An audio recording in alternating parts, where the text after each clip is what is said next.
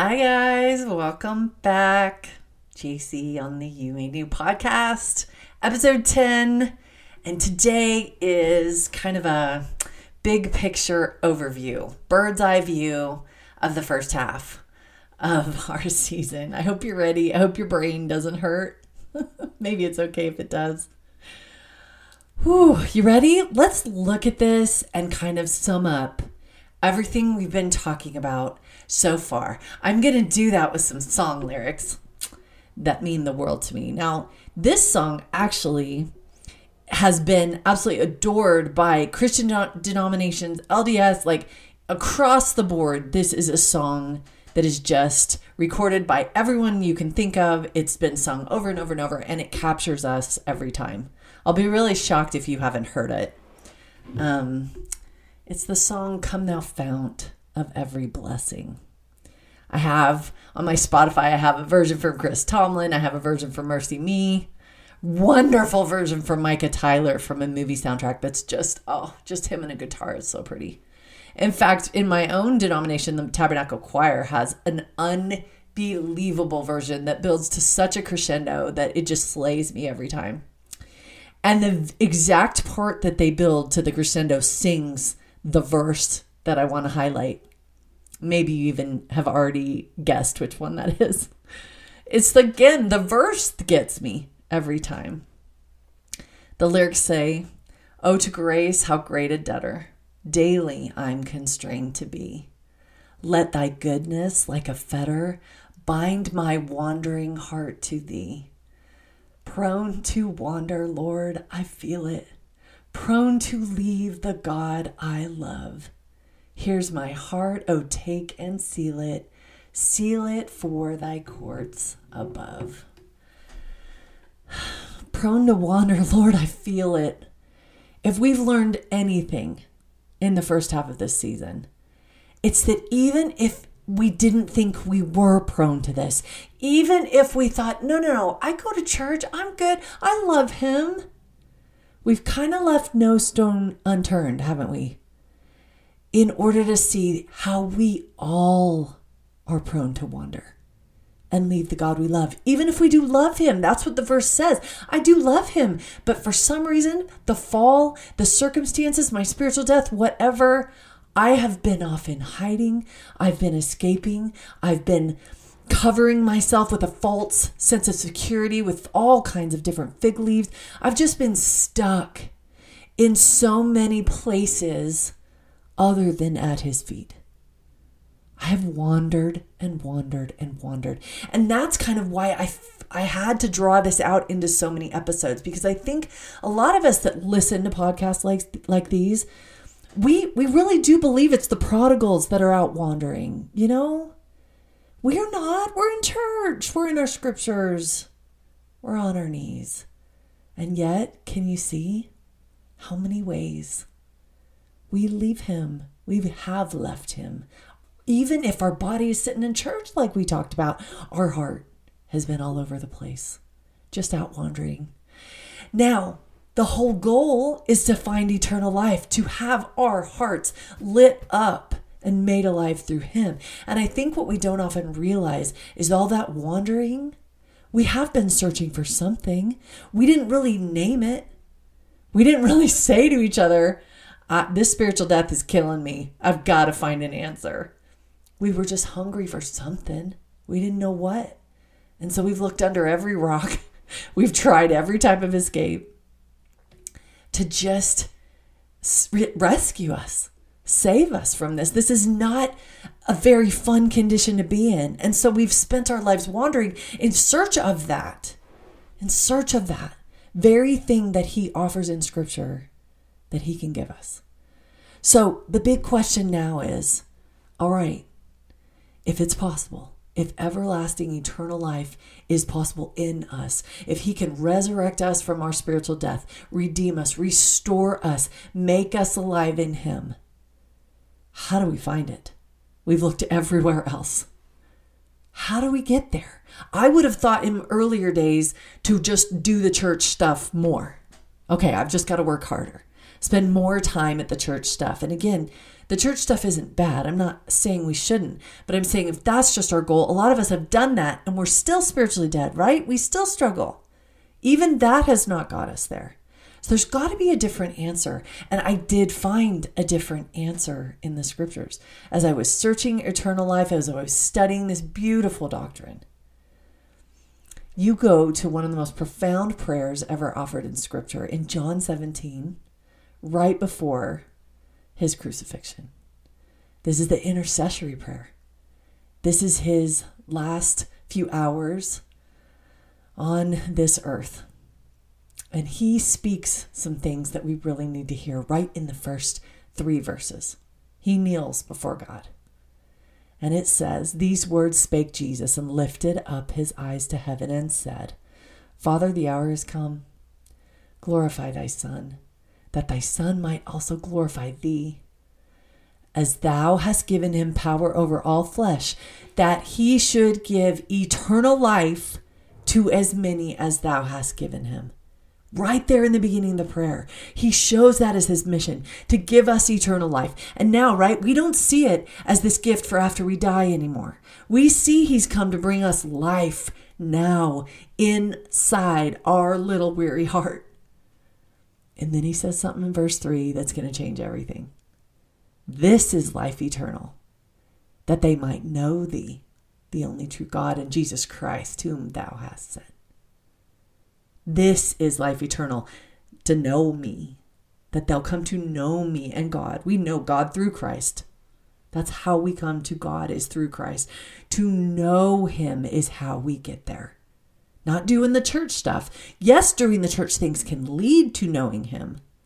But we've talked about how, they can't. They might not.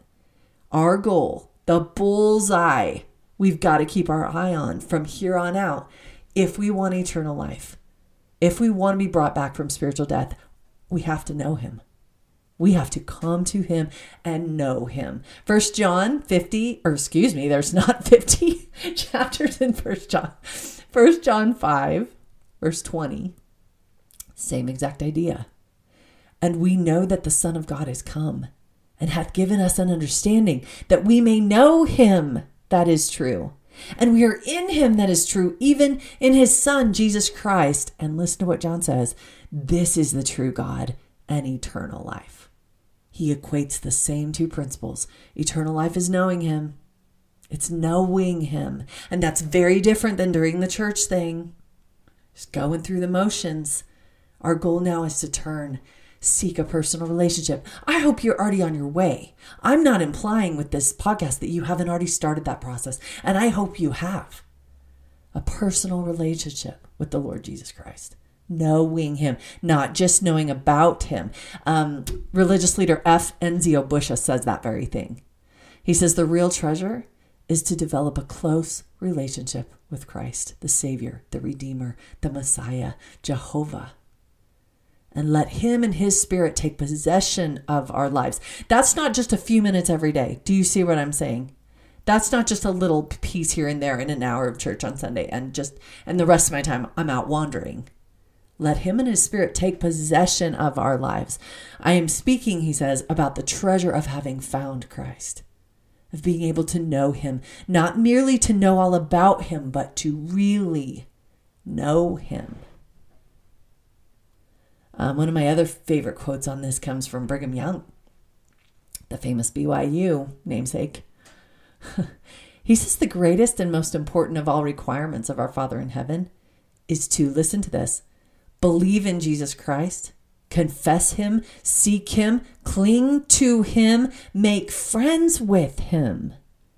Take a course to open and keep open communication with your Savior. You're knowing him, talking to him, clinging to him, making friends with him, believing in him.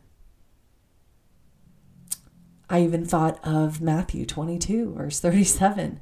Christ says flat out, the greatest commandment, thou shalt love the Lord thy God with all thy heart, and with all thy soul, and with all thy mind. Now again, yes, we may have loved him all our lives in a way. It doesn't mean we haven't loved him yet. It doesn't mean we haven't sought him or sought that relationship.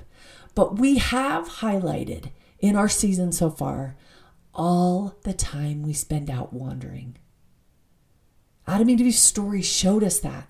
It showed us underneath the surface. We dug into some really tough stuff, but those were realities in our soul, the ways that we hide, the ways that have kept us separated from him and stuck in spiritual death. Listen to this from classic Christian writer Hannah Whitall Smith in her book, A Christian Secret to a Happy Life. Continually at every heart he is knocking and asking to be taken in as the supreme object of love. Wilt thou have me, he says to the believer, to be thy beloved? Wilt thou follow me into suffering and loneliness and endure hardness for my sake and ask for no reward but my smile of approval and my word of praise? Wilt thou throw thyself with utter abandonment into my will? Wilt thou give up to me the absolute control of thyself and all that thou art? Wilt thou be content with pleasing me and me only? May I have my way with thee in all things? Wilt thou come into so close a union with me as to make a separation from the world necessary? Wilt thou accept me for thy only Lord and leave all others to cleave only to me? Do you see the picture she paints? I mean, that's where we're headed, guys. That's where we're headed. That's what brings eternal life, is knowing him, giving our whole hearts and lives to him. This is all of it. No more wandering. Coming back home in the biggest way it's possible to come back home. I think a good example, it's a painful example, and I will apologize right now, but we're going to use it anyway, is the story of Hosea and Gomer in the book of Hosea in the Old Testament. Now, this is one that had passed by me for years. For some reason, I had just not dug into this story. I mean, I got into it about 10 years ago and went, oh man. But it's kind of hard to read. I mean, it's so crazy because right in chapter 1, the prophet Hosea is told by the Lord, go and take thee a wife of whoredoms. I mean, she was not a faithful, typical prophet's wife. She was seen as a harlot. But he marries Gomer, and they actually have 3 children together. I mean, there's a family relationship established here. They're married. They have these 3 kids it talks about in chapter 1. But in chapter 2 and a bit in 1, it starts to talk about how Gomer just keeps taking off. She keeps running back to her other lovers and leaving Hosea. It says in verse 5, for their mother hath played the harlot. She that hath conceived them, the 3 kids, hath done shamefully. For she said, listen to this, she said, I will go after my lovers that give me my bread and my water and my wool and my flax, mine oil and my drink. I'm going back. There's some rewards. Like, they make me happy. So she spent enough time with Hosea. She kept going back enough that she had 3 kids with him. It's not like she married and took off forever. She would still kind of put on the act of being his wife and having kids with him. But she kept running off after her lovers, she said, because they give me all these rewards. They were legally married, but they were never truly united in an intimate relationship of love. I mean, her heart was off doing all kinds of others, running off to all kinds of other lovers, right? It reminds me of the dinner analogy that I used in season 2. If you went through that at all, I'm not going to reteach the whole thing. But remember the analogy I used, if you listened to that season, about me and my husband going to an anniversary dinner, and it's so beautiful and we're dressed up and it's supposed to be this special night. And then I invite like an old flame from college and he sits at the table, and then a coworker that I really like, he comes too. And then another old boyfriend. All these old lovers are invited to the table, and I kind of dance between them and my husband and try to, and Greg's going, what? It's the same picture as Gomer, right? She's married Hosea, but she just keeps running back to all these other things. Now, these stories are awful. I mean, they're painful because those of us that are married, or whoever, all of us know any type of marriage will not survive that. I mean, it would take a lot of counseling and a lot of grace for that kind of attitude for the 2 to survive. But how often have we treated Christ the same way? He said in scripture, he calls himself the bridegroom and the church his bride. Like he makes no illusions about what kind of relationship he wants. All your heart, all your soul. You're my bride. I'm the bridegroom. This is to be everything you've got. In fact, he even talks about being a jealous God, right? In Exodus and Deuteronomy and Joshua, many places he talks about it being a jealous God and not willing to share. He doesn't want to share the worship of our heart. Anything, anyone, he wants all of us. But again, through the first half of the season, can't we see, like, even though he's asked for that, have we given him that? Have we given him our whole heart? Or have we, like Gomer, just said, I'm going to run off to my lovers, my food, my social media, my escapes, my binge watching, all of the other things that I'm running into, my false belief systems, my fig leaves, I have all of this other stuff that I'm off doing, just like Gomer. I know. I told you, for the most part, the painful stuff is over. But this is where we had to tie it all together. So that we can't live in denial and say, no, I love him. I go to church. But if you loved him like that, like we described from Hannah, wilt thou accept me for thy only Lord and leave all others, all other things, all other belief systems, all other coping mechanisms, everywhere else you turn for comfort, everything else you run to for escape? Will you leave all that and cleave only to me? Will you know me like that? Like Gomer should have known Hosea.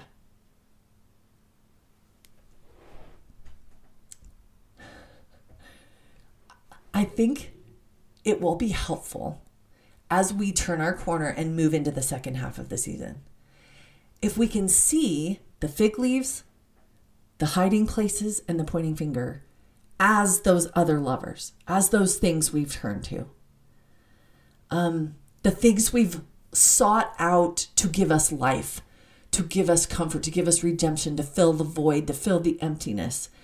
If we see them as other lovers, we can at least begin to understand why they can't remain. Christ has a gift for those who will come to him with their whole hearts. And I'm telling you, everlasting life, eternal life, as we get more into this, there are layers to this that are just exquisite. The gifts and treasures of being his. I mean, guys, we're going to get into that. But the cost is high too. He doesn't just lay out those gifts for anyone that's only partially yoked with him, but running off to all kinds of different things half the time, where we're sitting in church, but our heart is a million miles away, where we're never turning to him inwardly, where we're just for all kinds of other things we enjoy, honestly, a lot more than him. Those gifts are reserved for those who come with their whole heart. I thought also of a verse in Isaiah. This one phrases it in a different way than Gomer, but it's the same idea. Isaiah 2. It's kind of Isaiah's accusations against the children of Israel that they have been prone to wander. He says in verse 6 through 7, and 8, therefore thou hast forsaken thy people, the house of Jacob. He's saying, God, you've forsaken these people because they're replenished from the east, and they are soothsayers like the Philistines. They please themselves in the children of strangers.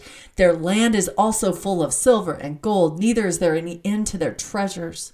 Their land is also full of horses. Neither is there any end to their chariots. Their land is full of idols.